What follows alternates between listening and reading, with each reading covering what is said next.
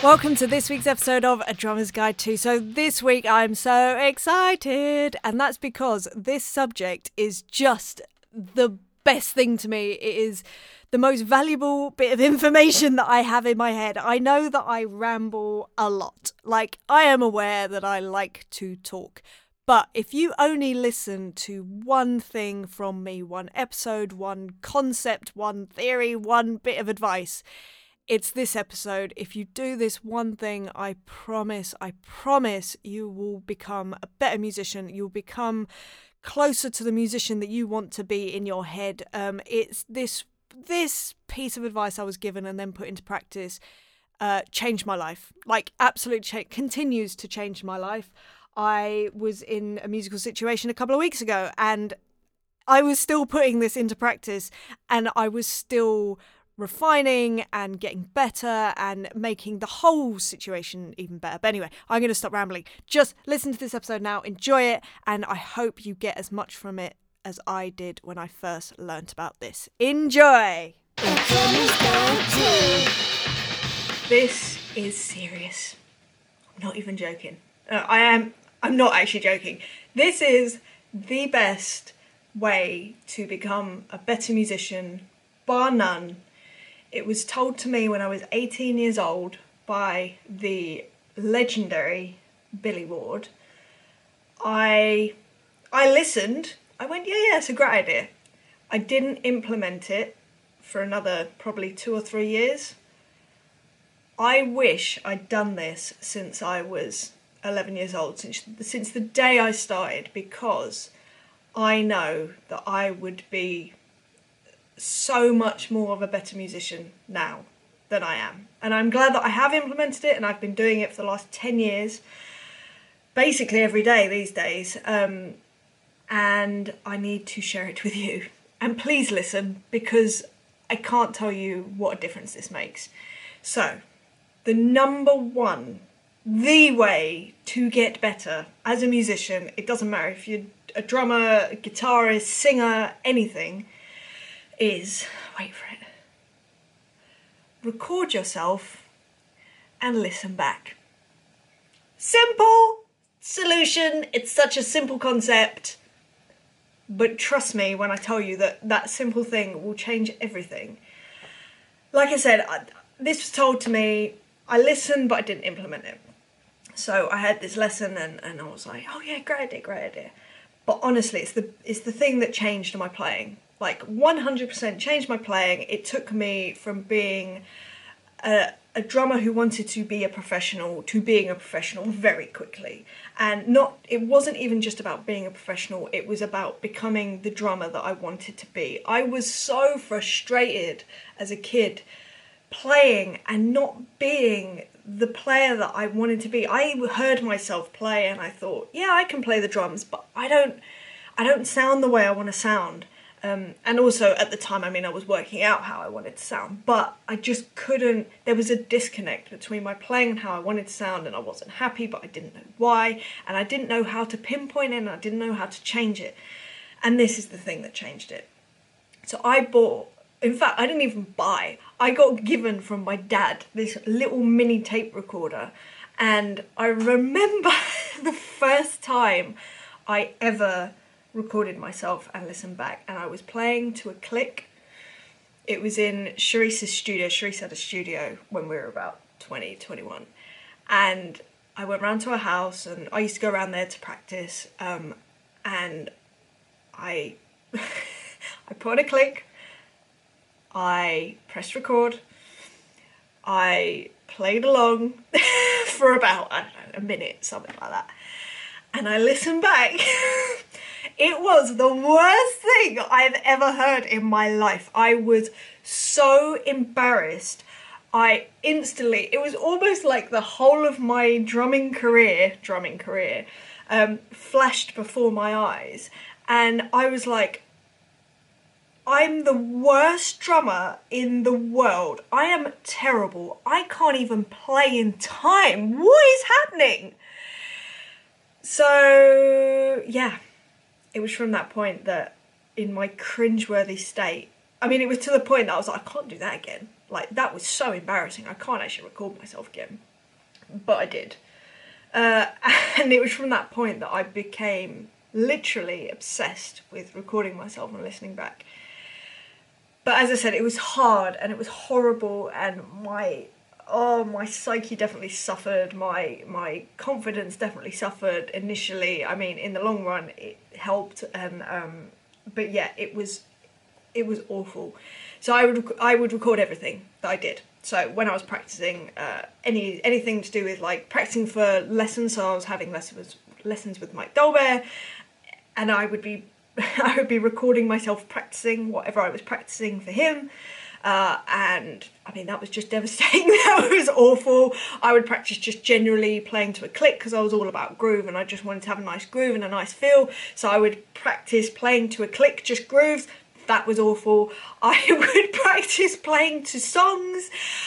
I mean, at the time, I think I was obsessed with, in fact I know I was Continuum by John Mayer, and I just wanted to sound like Steve Jordan, so I would practice playing to that, and that sounded awful, and it was just like, it was just the worst.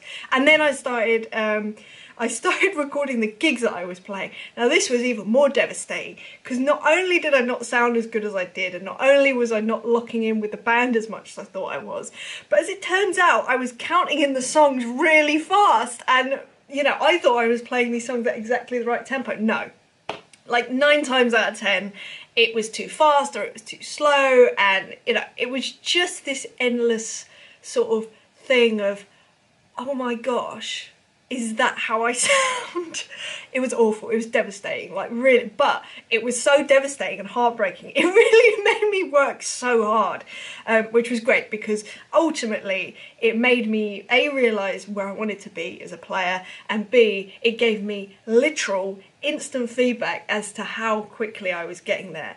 And I say to every musician who wants to be better, it's not even about being a professional, it's about being better. Record yourself and listen back. It is the best thing that you can do. And even if, so I had this situation where I would play along to a song, let's say, all right, okay, we're talking about Continuum, so Slow Dancing in a Burning Room, right? Great tune, feel for days. I would play along to that and I would listen back, and it wasn't locked in with what Steve Jordan was doing, and it was devastating, and I was but I would listen back and I'd go, oh my god, this is awful, this is awful, this is awful. But the worst thing was, I don't know why. But what I did was, I was like, okay, well, let me just try again. Now, even though I didn't know consciously what it was, when I played it again and listened back again, it would be ever so slightly better. So you don't even need to know why necessarily on a conscious level what is wrong or anything like that. I'm convinced there are subconscious minutiae things that your body, your mind, your whole being will do to get to the point that you want to be going. But you need to have a point of reference, and it's all good and well thinking that your ears are good enough to get there. But when you're learning, especially when you're starting out, and I still feel like this, my ears are not as advanced as someone who has been playing music for 40 years.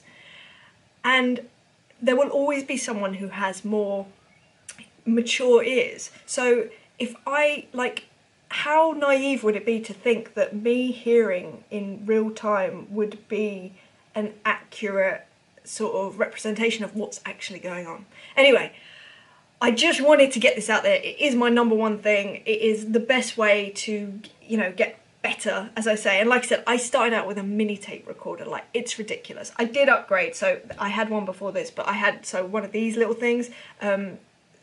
It's a USB recorder thing. It's great. It's so good. They're not that expensive. I actually had one before this that got retired because the batteries went all weird and it went all over. Oh, poor thing. I had that one for years, so that's a fairly new one. But even on phones these days, you have apps, and you can get things like these sort of microphones that you plug into your phone, and it's so easy to just record yourself and listen back and actually hear the actual real world reality of how you're playing. And it's gonna be gross at first. It's gonna be difficult, and if it's not, I'm really jealous of you.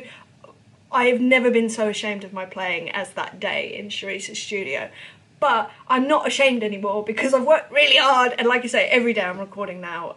So it has worked in the long run, and it's that initial devastation will help you get to where you want to be as a player, get your feel in the right place where you want it to be, your technique, you know, your placement of where you're playing stuff, like everything will come into focus, if you like, if you just record yourself and listen back.